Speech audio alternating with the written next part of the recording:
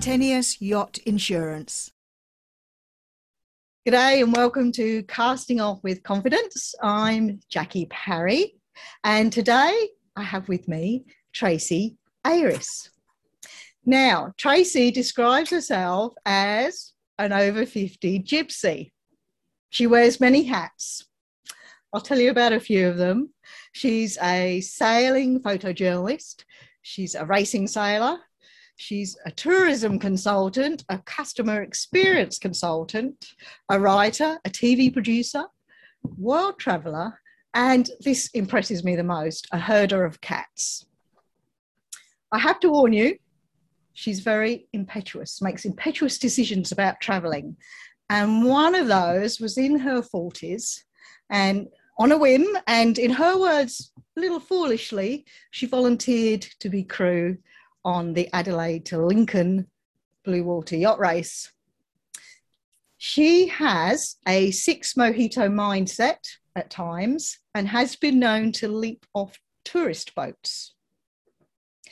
She has sort of got herself into, smoothed her way into visiting first-class resorts as a travel writer. And I must admit, Traci, I've used that trick once or twice myself.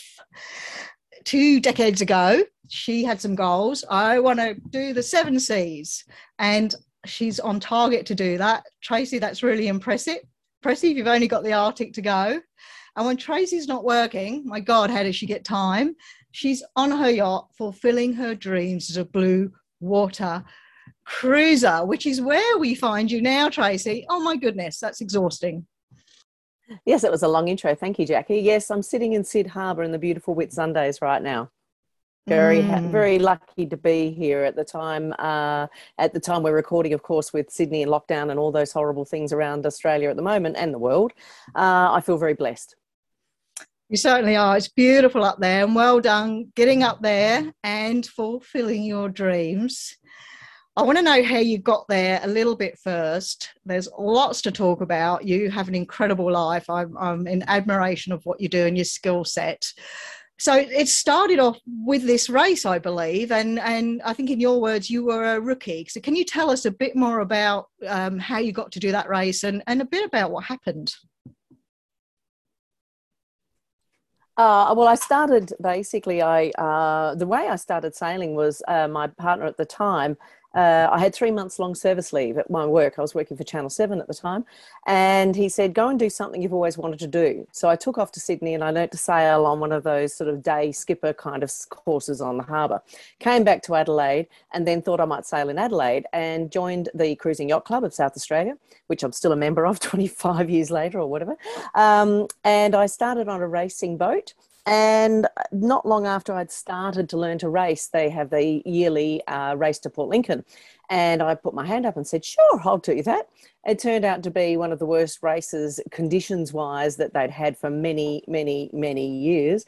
And when we got to Port Lincoln, I was one of only 3 out of 14 on the boat that was actually up and smiling. Everyone else was comatose down the bottom and throwing up. It was terrible. I was passing up hats full of, you don't need to know that. But anyway, and that really made me realise that I could do this racing thing. And since then, racing has taken me around the world, really. I did the Arc in 2003 from Africa to the Caribbean, writing for Australian Yachting magazine at this time. And so I combined my learning of as I learnt my racing with my love of writing. And so I wrote from the perspective of somebody that wasn't an expert. You know, it was sort of a bit of a warts and all kind of writing when I would write my articles. So I'm not writing from the purest point of view. I'm writing from somebody that loves to write and somebody that's enjoying the adventure. And I think that was a bit of the difference with some of my writing. And from that, I was asked to work on some regattas, helping to write some stories for regattas and photograph some of the racing. It's sort of taken me around the world. I covered a few overseas regattas, but I always had a full-time job at Channel 7 as for then a news director and later a senior producer. So I did what I could around my real job. Fantastic. Wow, that's a quick progression and a steep learning curve. We're very much kindred spirits, let me tell you. What happened in that race? What were the conditions you had? And why do you why do you think you were okay? Like everyone else was vomiting and I being think sick. yeah, it was. Yeah, and I was only there was only two women on the boat. And the rest were obviously all men, and not saying this is gender specific. I don't know. I don't know if I was lucky, but I have to say I've been through force 10 gales on end in the Atlantic, and I just don't get seasick. I'm very lucky.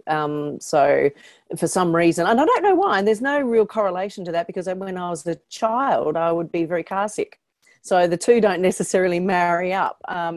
So I just don't get seasick. I can cook below. I'm fine below decks in any conditions, and I think that's I'm very lucky. You know, I don't know why. I can't explain it, and I think that's one of the reasons why I enjoy sailing so much, because I'm not very often very miserable, even in the worst conditions. So that's fantastic. Most of the time I'm not seasick, but there's certainly conditions that will get me, and it's the worst feeling in the world, really.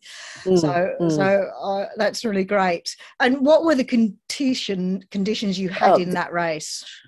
30 to 40 knots on the nose, basically bashing down St Vincent Gulf all the way around to the bottom of York Peninsula, where we then turn and go across what we call the foot, because York Peninsula is shaped like a foot. So you go down the Gulf, if anyone knows South Australia, down the Gulf, around the foot, and then generally around the heel. You sort of fly up a kite, and off you go up to Port Lincoln. But around the foot, it's pretty much Southern Ocean, and it was pretty horrendous. Big rollers, just pounding into the crashing short chop, really confused seas, just terrible conditions for racing. Really, just you don't really want to be out in it. And we were on a 40-foot phar at the time. That's what I was racing on at the time, and she was a strong boat. But she wasn't the biggest, fastest boat, but she was a very strong boat. And we won the race on IRC that year. So that was my first introduction to racing, or a passage race, as compared to around the Cairns racing. Yeah, that's fantastic. First race, you win the race, and not only that, you have some great training along the way, and realise that it wasn't such a foolish idea to put your hand up and go. Yeah, now, well, up until we bought this boat, which was last year, I was still racing with the same crew, same skipper. Fantastic. Oh, that's great. And I can really appreciate what you say. Like, it wasn't a big boat, but she was a strong boat. My experience of our few boats we've had, the smaller boat was the better boat. Certainly more seaworthy. Sea kindly boats are the way to go. They might look, those pretty ones don't necessarily equate to being sea kindly, do they? No, that's absolutely right. I couldn't agree more. So I can see through your blog and your travels that over the years you went overseas on different excursions, and we might come back to some of the places you went to, but I'm really keen to talk about your boating now, because that has led you to buying your own boat and cruising. And with that experience, that's shaped the type of boat you've looked for. So can you tell us about your boat now, the glorious name she has, and what made you choose her? The boat chose us, actually, but we had selected, it was my dream boat. So I'll take you back to the beginning of COVID, when I live on the marina in Adelaide in South Australia, and Matthew, my partner, and I, we were kayaking around. We were in semi-lockdown. It was really early in the whole COVID thing, and we'd put the kayaks in and we'd kayak around, and we were looking for a boat, and we'd been looking for a while, but the funds weren't quite there, and Matthew's 6'8". So that dictates immediately what sort of boat that you're going to buy. So clearly anything under 40 foot was never going to work for us at all. So we were kayaking around, and I saw a boat in the marina, and I looked at it and I said, that is the most beautiful boat. Like, if I could have any boat, this is the boat. And it was a 470, Catalina 470. And we looked at it, and the guy poked his head out and said, had a bit of a chat. And I said, I love your boat. It would be my dream boat. And we couldn't afford it at the time. Fast forward to many fruitless attempts to buy boats, but we decided on Catalinas because they have a lot of headroom. And the 470, they only made less than 200 of them in America. And they are known to be a very strong blue water boat as compared to other Catalinas that are more coastal cruising. This boat is built to cross oceans, and this one has. She's been around the world.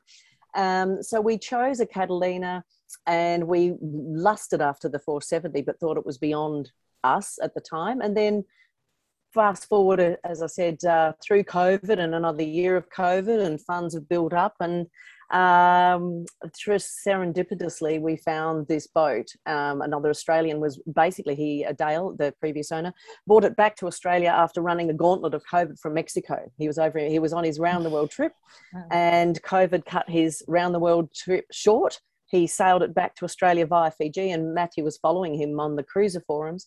And at one stage he said he wanted to sell the boat. And as soon as he got landed back in Australia, we emailed him and said, are you still thinking of selling the boat?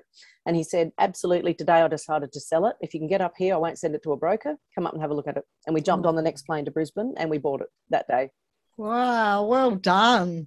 So you sort of the boat found us. Yeah. She found us, and she's a beautiful boat, and Dale had looked after her very well. She's done some miles. If you look closely, you'll see, that she's not perfect, but she is a 20-year-old boat, but she's very, very well built. And she has exactly the things that I wanted in a boat in the layout as well. So I wanted an aft cabin. I don't want a V-berth. Matthew needs to be able to walk through here. Needs to be high enough for him to walk through without stooping and hitting his head. So this boat is a 2-cabin, 2-head bathroom layout, not 3. And there's only the 2 of us, and very rarely will we have guests. So it suits us. We don't need a 3-cabin layout. We don't have lots of children to bring on board. I've only got one son. And the other thing is the bathrooms on these boats have separate showers rather than standing in the bathroom and using that as your shower. These have separate enclosures, which I love, because you're just wiping down a little shower enclosure instead of the whole bathroom every now and then. So it has a lot of attributes that I love, and a cockpit rather than the 2 sides that you might find in a cruising boat. Generally, Catalinas have the extra bit where they have a higher ladder, but it means you can sit across the boat. The cushions go around the cockpit all the way around. Okay. So you can both sit in the cockpit and one person on the high side and the other person on the high side with their legs low. So you can both stretch out rather than one person rolling off the high side and one person being on the low side. So the U-shaped cushions configuration in the cockpit, it's the best of both worlds. Twin wheel and open transom. So twin wheels, so that we've got a redundancy if there's a steering cable breakage. The other wheel works, it's independent. Yes, and the open transom, so the walk-through steps straight off the back. So she had all the things that we were looking for, which we can get 16 people in our cockpit. So we've done it. So sundowners are great on this boat. Fantastic. So and fully enclosed on top too. So from the Dodger to the infield to the Bimini, she's fully enclosed. And we don't have her fully enclosed at the back as yet, because we're going to be putting a hard Dodger on her eventually and then doing the whole clears again. So we're not worrying about it. But we do have clears on either side back to the steering wheels on each side, port and starboard, so we can stop a lot of the breeze coming in on the sides. And we have a drop-down shade at the back when the sun's setting off the transom for sundowners, and we can put the shade down so it stops the sun coming in the back. So she's got a lot of things about her. She was set up very well. And we've added a few things. So there's a few things I'd still like, but there always is, isn't there? Oh, there always is. But I think that's the beauty of having a boat that's done a few miles. Those things have been thought of. Like, the shade is extremely important. That shelter is extremely important. We did the same. We put a hard Dodger on and did some enclosing as well. And I remember with our first boat, we sort of laid down the cockpit. We wanted to be able to make sure we could lay down in the cockpit. So when we're on those watches, you could have a quick power nap, or at least change position, do something. Yes. So they're incredibly important with the cruising lifestyle. So when you're at sea, or let's just say generally living on board, you use your aft cabin. That's your sleeping quarters. What have you got in the forward cabin? It's a Pullman. So it's a Pullman. So basically the aft cabin is a master cabin with a full queen bed, walk around. And I take the sofa here, or the lounge settee in the saloon, the cushions from that I stack on the side and use them to roll against when we're on under passage, because there's only one of us, obviously two-handed. So I don't need a lee cloth. I just stack the 2 cushions from here on the sides, and that stops me.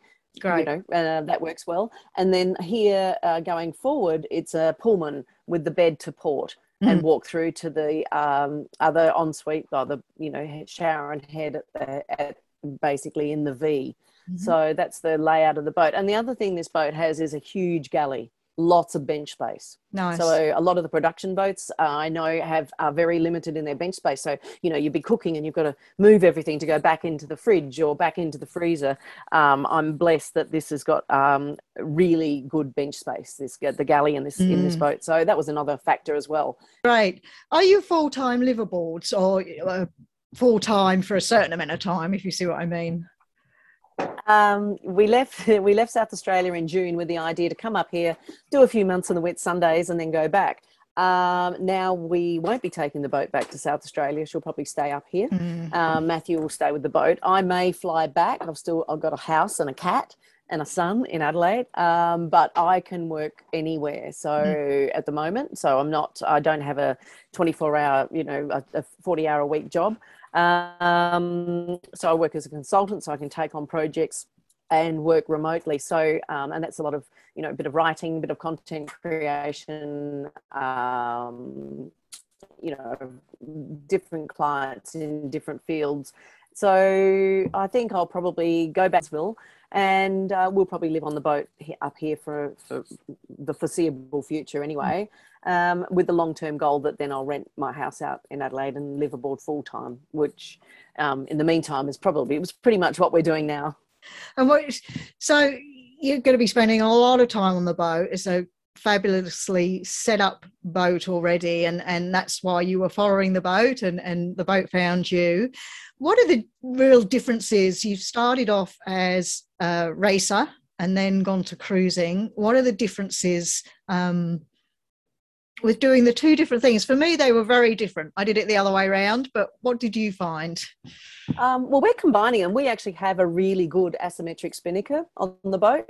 So we run our Assy. It is in a sock, which I've never really used much, except on that arc race I mentioned. We had socks on that boat, but I've never really used a sock. But for the two of us, the sock works really well. We've got two spinnaker poles, and we've also got a code 0. So we run our code 0 when the right weather. So I think we probably, given the racing background, and Matthew races on TP52s, he's a racer, has raced for many years. So given that, we're not against putting the kite up or putting the 0 up if the conditions are right. So we're not two sail cruisers. We do carry them. We've also got a spare jib on board as well. So we've got a lot of sails on this boat, I have to say, when I think about it, for a cruising boat. But the Assy is great. We've run it a couple of times, and we really, really like it. When we've got the right conditions, the boat goes beautifully with the Assy and the code 0. So different conditions, different sails. So we do run those. So I suppose that's where the racing meets the cruising. Matthew's put telltales on the sails, you know, so you can see how the sails are streaming, even though we have in-mast furling and we know we're never going to get a perfect shape out of the sail all the time. But, you know, if we probably tweak a lot more than a lot of cruisers, I would say, given the racing background. But other than that, you know, she isn't a fast boat. She's just a big, heavy cruising boat, really. So she's not actually going to break any speed records, but she's very sea kindly. She gets along well under sail, and we enjoy sailing her. Yeah, that's good. Yeah, I found that, well, I'm not a racer. I've done 2 races, but aside from that, I found that I preferred the heavy displacement boats. And yes, they are slower, but when you're out in those conditions in that blue water cruising, it's I find it a better place to be. I'm more confident and happy knowing I've got this tough little boat that's going to survive. And I dare say you've being liveaboards now, you've loaded her up a little bit, so that would affect your speed as well. She came with a lot of stuff. Actually, she's full. We actually were at a bait reef yesterday, and we went diving. She has, you know, scuba tanks on board and a dive compressor, so we can fill the tanks. She also has a hooker, so it's a bit of a redundancy. We've got, you know, we've got dive tanks and a hooker. So we've got a lot of bits and pieces like that on board, and we've just bought an e-scooter. So that's the other thing that we're really excited about, an e-scooter, which was great. I mean, Airlie Beach, I can just, you know, jumped on board the scooter and went over to Cannon Vale to the very good butcher that pre-cryovacs and freezes down your meat for you. There's another tip for anybody in the Whitsundays. To the MBW butcher at Cannonvale at the Coles there. If you ask them and you order and you can portion up your meats, and they'll put it in a cryovac and they'll freeze it down, so you're not using your freezer to freeze it down. So I just get on the e-scooter with little basket and off I go, and it's great. Yeah, so that's another thing that's in the cupboard in there. So, the cupboard. So we've got a few things that we've added to the boat. Yeah, it's in the cupboard. We also carry 2 outboards at the moment. So we've got, and they came with the boat day. As I said, Dale had set the boat up really well. So we've got a 4 horsepower and we've got a 15. So when we're just running around, we'll use the 4, and the 15 lives in the aft cabin with us on its bracket. It's got a bracket mounted to the wall, and I use it to drape my dressing gown on. But we deploy that when we want to do some real serious, from longer distance cruising in the dinghy. So we've got the alternative. We've got an arch on the back where we store the dinghy, but we don't use it for passages very often, only short passages. We'll put it on the davits. Other than that, it's on the foredeck always for long passages. Is it a rib? So she's very well set up. Yeah. Is it a rib or hard dinghy? What have you got? Hard bottom rib.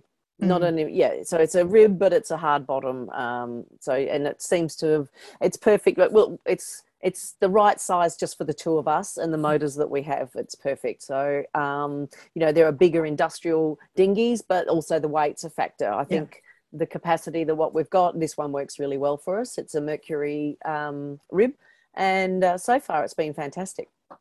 Yeah, no, I can appreciate what you're saying there. So talking of the weight of things, I know when we had, on our second boat, we carried a couple of 8 horsepower engines, and they were sort of heavy enough. How do you go with lifting?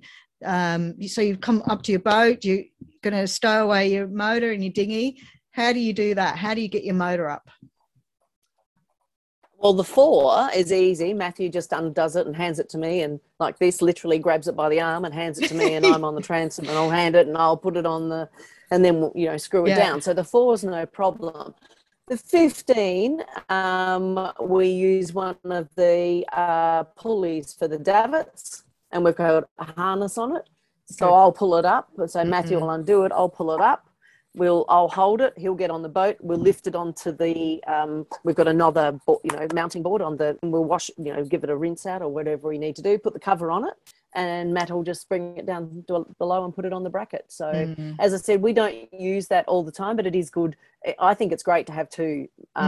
We were in Kangaroo Island and we were using the 15, and the prop went, and we had another motor. Otherwise, it would have ruined our cruising. We wouldn't have had a motor at all. So Matthew's very much into solar and things like that. So we are thinking later down the track, would we, as technology improves, we'd love to be more self-sufficient and use solar a lot more, and electric motors and things like that. But at the moment, this works for us the way it is. And until we change a few things on the boat, we'll stick with this until we change some systems on the boat, maybe lithium batteries and things like that to give us more power. But at the moment, you just make do with what you've got, don't you? And the systems that you've got, and then see how they go, and then you can upgrade them or change them as you see fit. But so far, Matthew's done a lot with the communication. He's very much one of those, very good with electronics and systems, and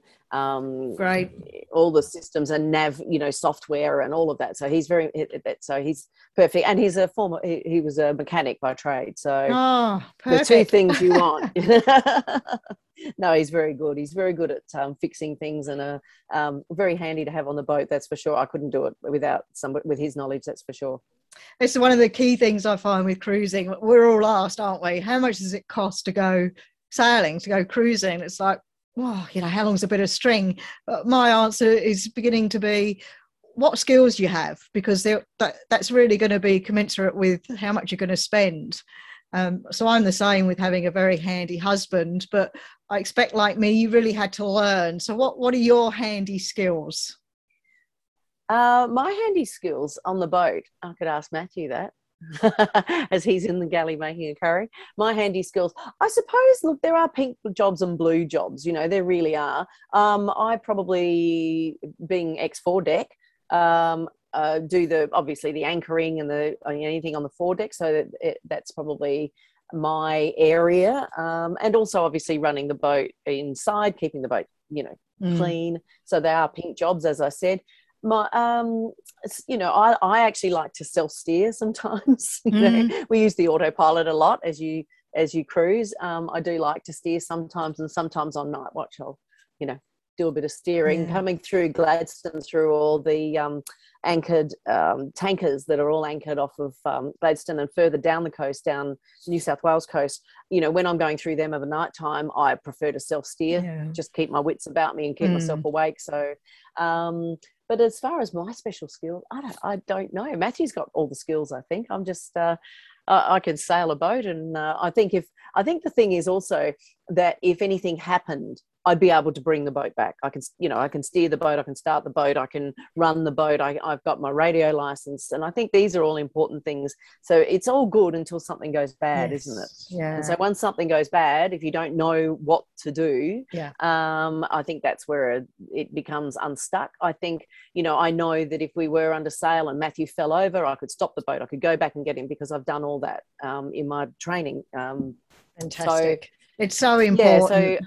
So I think knowing those skills, I think it's if as a skipper you'd be, and I don't want to say male and female, but as a skipper and you're sailing with your partner, if the other person doesn't know how to stop the boat and turn it around and come back and get you,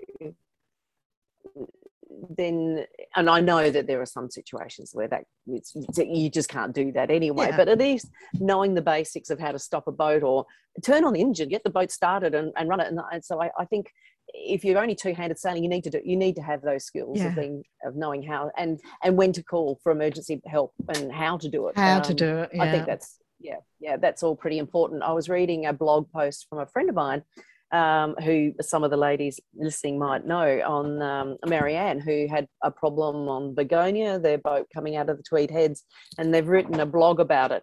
And the interesting thing that came out of that was when her husband was in the back and it was all going down and it was terrible, everything was going wrong as they were being hit by waves. She'd already put in 3 mayday calls before the time that he thought that it was time that he should. She'd been in touch with VMR at least twice. And then he said, you need to call a mayday. And she's like, well, I've already done it. So it's having that confidence to do that as well, and erring on the side of caution, I suppose, because you can always say, no, we're okay. But if something goes wrong, knowing what to do, I think, is important, and you need to talk through those things. Absolutely. I'm right in the middle, or at the end of writing my emergency procedures course, and it really is a little bit about preventing emergencies, but okay, if you're faced with it, what are you going to do? And it's a very interactive scenarios. Think about this, put yourself here. What are you going to do right now? What's the first thing? Bang, go. And every single time I raise the alarm, that's raise the alarm to people on board and raise the alarm to someone else, because you're absolutely right. You can always cancel that call, but you may not be able to make that call later. A small fire may overtake you later. You might not get to the radio. So it's alerting someone, and your navigation skills, give out a position. That's a really important thing. How do I do that? Is it latitude and longitude, bearing and distance?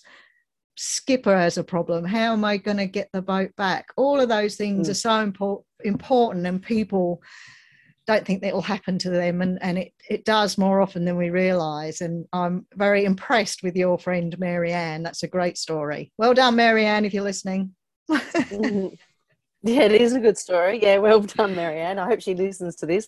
The other thing also, I think, Jackie, that is important is, well, it has been important to me, is that because we've come from racing backgrounds, and Matthew's done Sydney to Hobarts and things like that as well, and I think it's important, we'd have to do a thing called the Triple SC.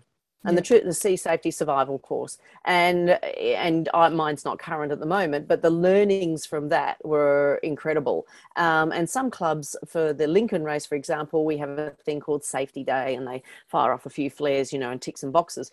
But that's Triple SC, the actual Yachting Australia Triple SC mandated course. I can't recommend highly enough for yes, it is specifically for racing, I suppose, in a way, but the learnings from that apply to anyone on a boat at Yes. any time. You know, what to do in this situation, what to do, you know, cyclone awareness, all of that sort of stuff that you learn in the SSC. I would recommend if anyone has the opportunity to do one, to do it. You learn how hard it is to get in a life raft. It's not easy. It's the last thing you want to do. So all of those things, I think, it's collective knowledge, and it all sits back in there, and I hope I'll never have to use it. Yeah, exactly. And if you do, you know what happens when that life raft pops open. So for those listening, that's your sea survival course. And there are a couple of differences with them. When I worked at TAFE, I used to teach the sea survival for commercial boats. There's that aspect of sea survival, which is very similar to the SSC course, but I did that one just a year and a half ago as well, and that's sort of another level with the blue water cruising and racing, and a bit more for sailboats. You're sort of taking that into consideration, which is another thing. You've got all this equipment on deck, and if you're rescued with a helicopter, well, what are you going to do? There's masts and things in the way, so the different aspects of it. And I totally agree. When you plan for this and have practiced it, you know what's going to happen. Like, can you get your life raft to the rail in 15 seconds? Because that's all you may have. And how are you going to keep that life raft with you? How are you going to get in? Then what you're going to do? And all that. Most people don't think about it. We've got the life raft, let's just go. So I'm right with you on that. And the other thing is, I also did the other thing is, I did a thing called, for the Australian Maritime College, called the ESS, Elements of Shipboard Safety, and that teaches you about fires and systems and different extinguishers and different things like that, which I found, again, was really, really interesting. And what you don't realize what you don't know until you do those courses. And you got so I just think, you know, just reading and listening to stories and podcasts, and reading a lot of stories about where things go wrong kind of makes you think about things. So even those disaster stories and coronial inquests, I've read a lot of coronial inquests into sea accidents at sea, and you do learn a lot from them as well. So it sounds a bit, you know, grim, but it makes for fascinating reading. They certainly do. When I was working at TAFE teaching there, they when they do those reports, they're quite flashy reports. They're all sort of like a book, aren't they? And I'd have them out for my students. You know, read some of these. These are interesting. And most of the students sort of didn't want to do that, but I'd find myself delving into them, because you're like, I hadn't thought of that. You know, I hadn't thought of, you know, if I use the wrong extinguisher, I'm actually going to make an explosion in my boat. You know, if I store things incorrectly, I could actually be making a bomb here. You know, all these things you do have to think about. The radio calls, and okay, someone's gone overboard. Well, now what do I do? Well, don't chew them up with the propeller for a start. You know, and you're absolutely right. You do need to think of the processes. It is grim. Yeah, it is interesting. And we don't want to put people off. I mean, cruising is beautiful, and it's the most beautiful lifestyle. It's a lovely social, you know, thing to do. And it's been my dream and Matthew's dream for a long time, and we're finally getting to do it. And probably that's what will be the next few years for us. So, but definitely having those skills and those knowledge. I mean, look, in a heartbeat, things can go wrong, and I still may make the wrong decision. I don't know. No one's perfect. No one's perfect. And you can plan and be prepared, but that's not a guarantee. But you know what really helped me in my early days of cruising and being the newbie and finding it all daunting is understanding the boat thoroughly, understanding systems, managing the entire boat, and knowing what I'd do in an emergency. And I actually enjoyed my cruising life more there, because I felt I had that control. And providing we don't get overwhelmed with the what ifs, you just stow it away and you've got it. You've got your systems. You know, I think it helps. I think it helps with seasickness. I really do. Yeah. So you have a great boat, a great laugh. You fulfilled a dream, which I think's amazing. Many people have dreams, but to actually fulfill it and do it is quite something. What's been the hard bit? What's been the struggle in there? The struggle has been, I've gone from a 30-year career in TV, really, where I was, you know, 40 hours a week, with deadlines to produce a show every week, and that sort of whole TV and news. I was in news for 10 years before that. So that whole corporate, that the busyness, the intensity, I suppose. And then I walked away from that 4 years ago, for varying reasons, but it was time, and I'm glad I did. But then to go from such a very busy life where it was just full on, I suppose, and now I sit back and it's changed. I don't have that pressure. I'm also not earning the money, obviously, that I was in such a career that I had, but I'm also finding I don't need the money. And I now, like, I don't buy makeup or handbags or shoes or the things that I don't buy anymore. And I had a mandate about a year ago when we were looking for the boat after COVID hit, and it was like, if it doesn't go on the boat, we don't buy it. And so downsizing, and now at the moment, of course, I'm just about to probably purge my house, ready to rent that out so we can live on the boat. So, yeah, that's the biggest change, I think, is going from such a high-powered sort of career mindset to the cruising life and just enjoying what's around you. I mean, we're in Sydney Harbour today. It's been blowing 25 knots. It's still beautiful out there when there's a turtle off the transom. Take the small things now. I just appreciate the small things. And I think you don't know what you can live without until you try. And the things that I thought were possibly important, and maybe I was more materialistic, just don't. And I watch now friends who are on that treadmill, and they've got so much already. They could sell one of their houses and be doing this, but they're like, oh, you're living the life. It's like, you could be doing this. You're better set up than we were, So don't, I don't know. I think you only live once, and it's said so often, but it's true. I had a story the other day from my mother that really hit home. My mother's 90. She doesn't even swim. So she just never, ever, ever understood the whole yachting thing. So when we said we're taking off, she was, stay safe. And I think it's terrible, you're going to come back. And she was all a bit like that. And just last week, her hairdresser, who she'd known for 30 years, died at 50, heart attack overnight, no prayer, bang, gone. And then she rang me and she said, I'm so glad you and Matthew are doing what you're doing. You need to do that. You need to do fantastic. that. So she's done a complete reversal. Because of what happened in the last week. And I think that's what, if everything goes wrong, what do you want to look back and say, well, you never tried it? And I think we've just got to do it while you can. And people are going, oh, but you're not working. How, no, I'm not. I'm not working a lot. I'd like to be doing a little bit more, but that's fine. And if the work comes my way, I'll do it. And if not, we just don't buy steaks. We buy chump chops. I don't know. Yeah, I get it completely. People say to us, oh, you're so lucky. Well, there's not that much luck in it. We made it happen. And our early cruising days, we did it on a smell of an oily rag. And that's seen us through many years to building a house. And people sort of say, how do you afford this? Well, we only do what we can and only get what we need. And once you start doing that, you realise actually quite how wealthy you are. It's an interesting mindset. I've seen much of the same thing. And I think your mum's a marvel. I was going to ask you, how's she going with you setting off? And she sounds like a real diamond at 90 and managing to change her opinion on something. That's quite incredible. Yeah, it's completely changed. And she's 90 with all her marbles, takes no medications. Wow. I'm hoping I've got her genes.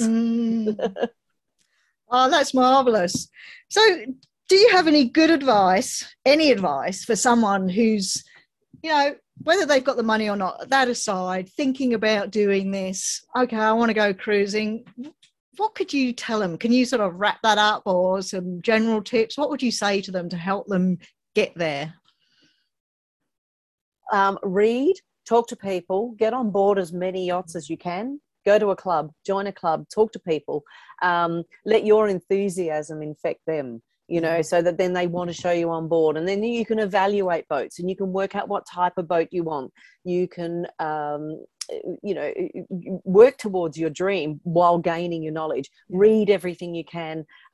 Join, you know, Women Who Sail Australia is a fantastic network, I think, of like-minded women. I'm really enjoying my time on that forum. You know, and so get onto Facebook, or if Facebook's not your thing, then read books, and talk to people, and just get part of the become part of that community. And I think you learn by osmosis. You know, the other day I was on a boat and I saw something and I was just like, oh, what a great idea that is. You know, just instantly apply it. Things that people do that you hadn't thought of, you know, it's all about, and it is very social. I'm very social. I'll talk to anyone. Matthew, you know, it's like, oh, you know, do you want to, and, you know, I drag him sometimes to some drinks, but then he'll always enjoy himself. But I think, you know, if you're thinking of it and you want to sail, don't just have that dream and hold that dream, because 5 years ago I still had the dream but had no idea how I was ever going to get there. But by holding the dream, somehow it can happen. You just meet the right people with the right dream yourself. You know, there's many men out there that have got boats that are looking for women to sail with them, and there are women out there with boats that are looking to men to sail with them, or vice versa, or even or same gender. It doesn't matter. You know, get out there in the community and find your yin to your yang, whatever that is, and learn as you go along. That's very sage advice. I couldn't agree with you more. And it's a big learning curve. Like yourself, I'm sure, still learning. I'm still learning. I still learn off other people. I'm fascinated with these forums, and people put scenarios out and seeing different people's opinions. And it's the good part of the social media. I love that learning from others. Yeah, even from a distance. That's really great. Yeah, it is interesting. Yes. Yeah, it is interesting. And as I said, go on. No, that's all right. I'm just going to tell everyone we've got a bit of a delay. I might, yes, a bit of a delay going on. I'm sitting here in southern New South Wales being blown to bits. And so we're a fair distance apart, and I think the weather's having an effect, but it's going pretty well. But I do want to just go back to your boat briefly. And one challenge people come up with, it isn't life or death, but they have a boat and they want to rename it. And Noel and I have renamed our boats, but we have the creativity of a gnat, I think, because it was, you know, Pyewacket, and then it became Pyewacket 2. You know, it was like, oh God, we had too much other stuff to think about. But you guys have got this beautiful name that I'd like you to tell us about. I just really love this. Okay, when we bought the boat, and this is no disrespect to Dale who had the boat, but her name was Sukha, S-U-K-A-H, which is Sanskrit for happiness or bliss, and which sounded lovely. It's also, as Dale found out along the track, and as we found out when we spoke to our Norwegian friends, it also is a Russian, our Finnish friends, I should say. It's also a Russian name for a woman of loose morals. So, I didn't see that part. Fantastic.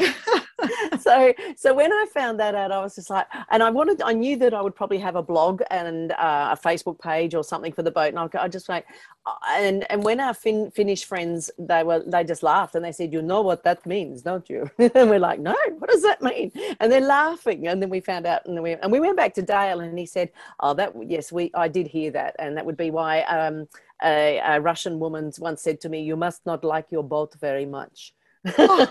He said so. So anyway, yes, we decided to rename and what to name her. And so she's a big boat. When I say big, she's not massive, but she's 47 foot. So she's not tiny. She's a Catalina. So I'm thinking Spanish names and women's names, and Matt's going, nah.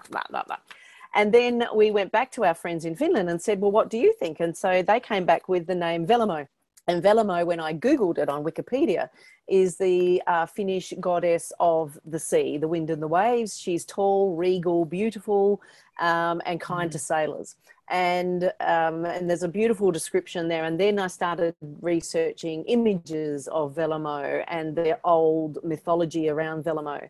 And I just loved it. And I just knew straight away. And I just said to Matt, that's our boat. So we've given her a name, and on our transom, her... I can't say it there, but her actual logo that I had designed has the Finnish flag through it as well, as a testament to Finland itself.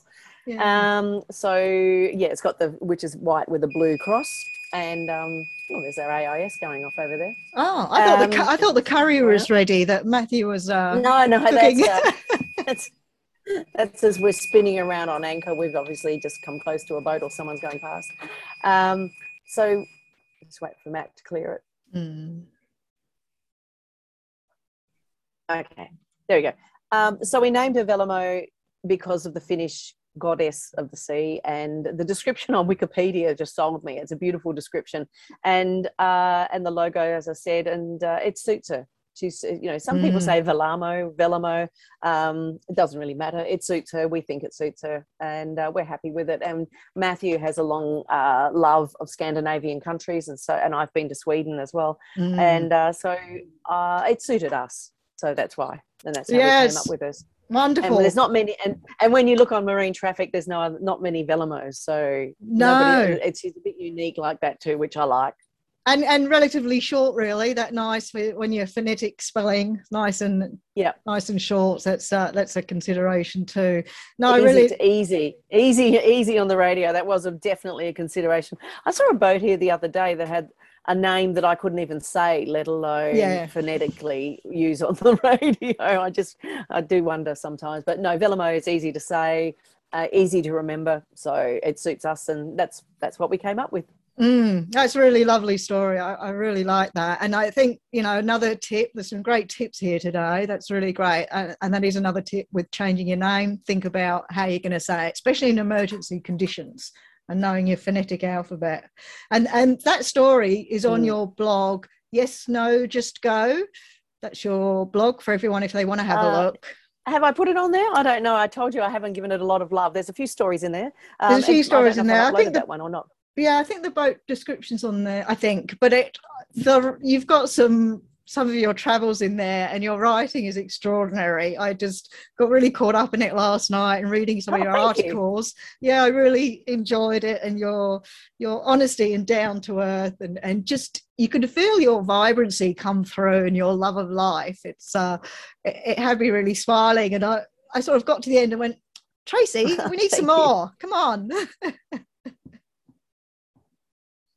I have been remiss. In fact, I have written, I wrote an article about when we bought the boat, but I haven't actually even uploaded, and it's terrible. I've got the document. I'm always taking video. I'm always taking photographs. The story is there to tell. I just haven't uploaded it. I've got to give my blog, Yes, No, Just Go, a bit more love.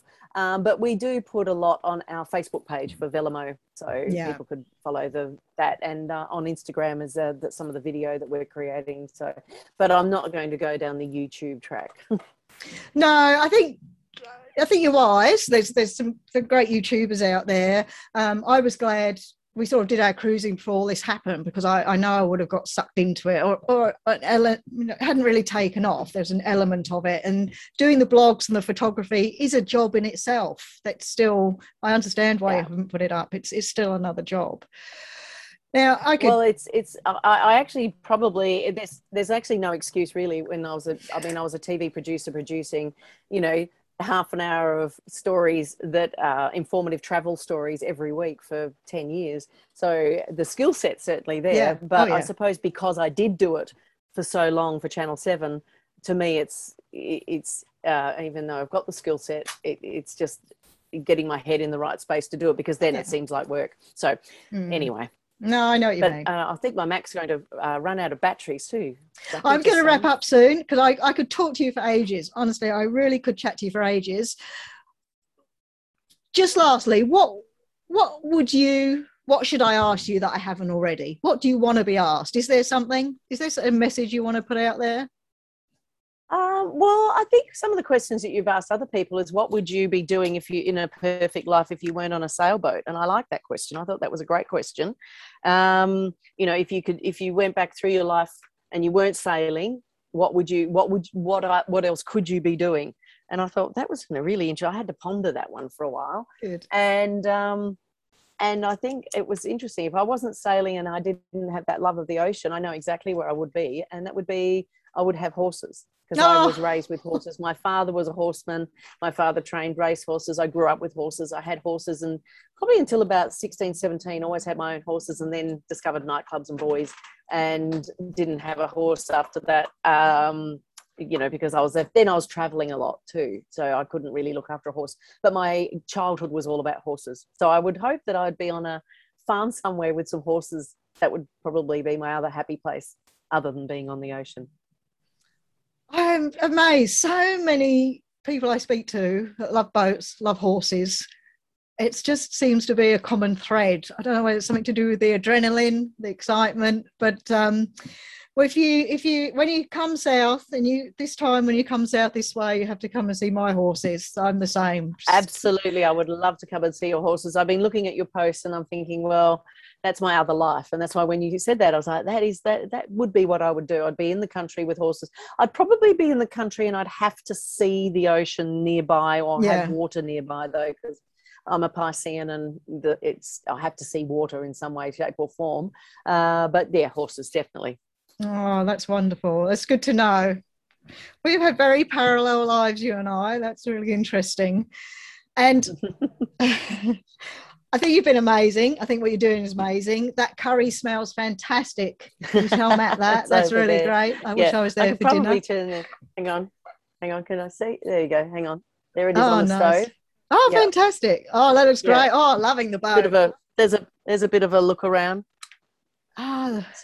Great. She's lovely. You've done really well. Yeah, she is lovely. She is lovely. We're really happy with her, and we're continually impressed with her. And we're still getting to know her. We've only, it's only really been, not even a year really. So we're still getting to know her, but she's beautiful. She's a great boat. There's only 7 of them in Australia. So unfortunately, I don't think they've come up for sale very often, but they're great boats.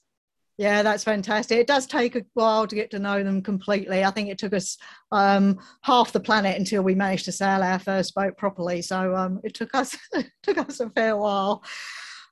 I'm going to let you go. It's been absolutely amazing to talk to you, and we may do this again down the line, because I think we have so much to talk about. There's your photography, all the other things you've done, your traveling. It's incredible. Your pictures are amazing. I went on Instagram, and you do a lovely job there. You can see the professionalism in them. Thank you. Yeah, that's on the Velamo Instagram page. Thank you. Yeah, so I'll put all your contacts up on our website. This will go out. I'll share it with you and the world, and we'll put some pictures up as well. And I think we shall leave it at that for now, in case you suddenly disappear on me. Thank you for the chat, Jack. It was lovely to talk with you. Thank you for the invitation to talk, and obviously whoever listens to this, if they see the boat, come and say hello. Yeah, wonderful. Yeah, that's lovely. Thanks, Tracy, and we'll have fun on anchor, and we'll talk to you again soon.